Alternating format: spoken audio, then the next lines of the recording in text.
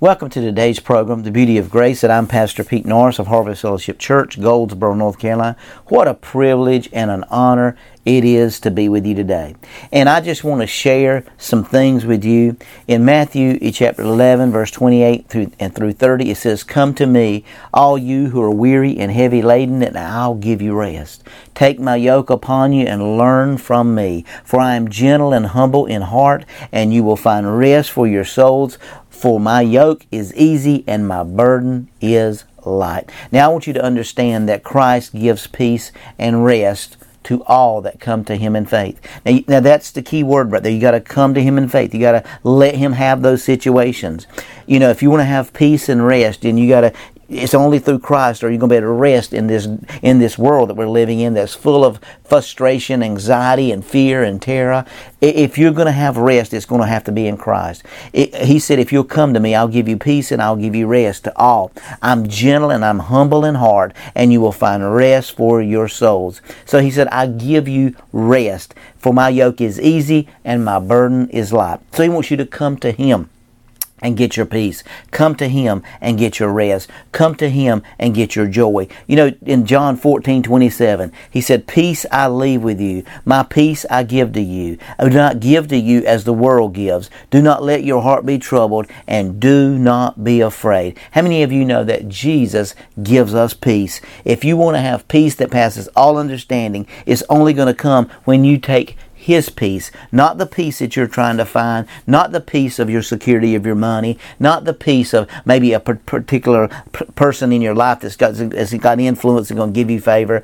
You know, you got to understand, Jesus was punished for our sins so that we might have peace. And Isaiah 53:5, the punishment that brought us peace was upon Him, and by His wounds we are healed. So He was chastised so that we would have peace. Now what a wonderful peace that is. But the first thing in Romans 5:1, since we have been justified through faith, we have peace with God through our Lord Jesus Christ. So peace comes through being declared righteous by faith in Jesus. How many of you know that everything comes by Jesus? Your faith comes by Jesus. Your relationship comes by Jesus. Your rest comes by Jesus. Your peace comes by Jesus. You say, "Well, Pastor, what do you mean by that?" What I mean by that is everything is in Christ. And if we could understand that we live and we move and we have our being in Christ, we can just rest in what He's done,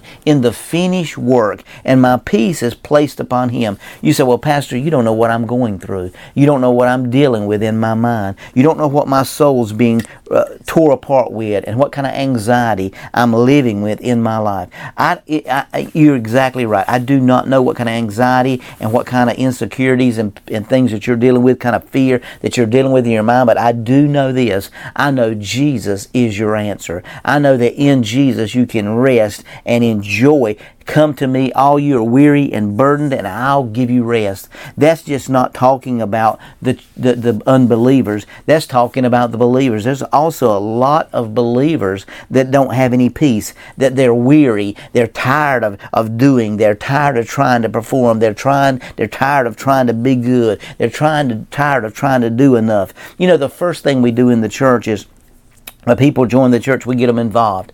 You know, a dad and a mom's, both of them's working these days, and they come home, they got homework at night, the kids have got sports, we got all these things going on. When do we have, and I've got to be a godly daddy, and I've got to be a godly mother. When do I have time to do all these things? When do I have time to really enjoy my relationship with the Lord? And everybody's coming along telling me I got more to do. And it's very difficult in today's society. You say, "Well, Pastor, what are you trying to say?" I'm trying to say that we need to take a refocus, and we need to focus on what's the most important things in our life. And those are the places we need to put our value and we need to put our time. Because I'm telling you, Jesus is the only thing that's going to bring us peace in this world. He's the only thing that's going to bring us joy and rest in this world. He's the only one that when we can learn to rest in Him, no matter what comes our way, no matter what we're dealing with in our minds, no matter what we're dealing with in our lives, Jesus is the answer and the reason for the season of what we're about to go into. You know, we're about to go into Thanksgiving. We're about to go into Christmas. And everybody's going to be in a rush. Everybody's going to be in a rush to buy gifts and buy gifts and buy gifts and buy gifts. And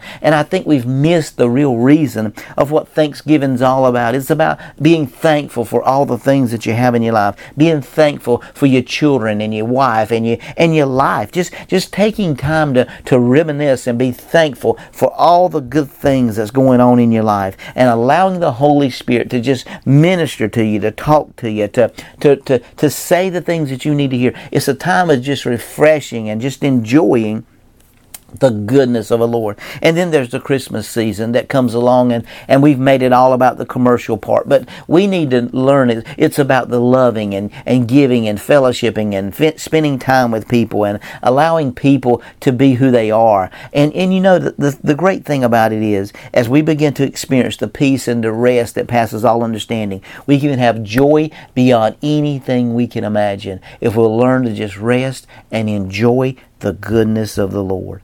That's the beauty of grace.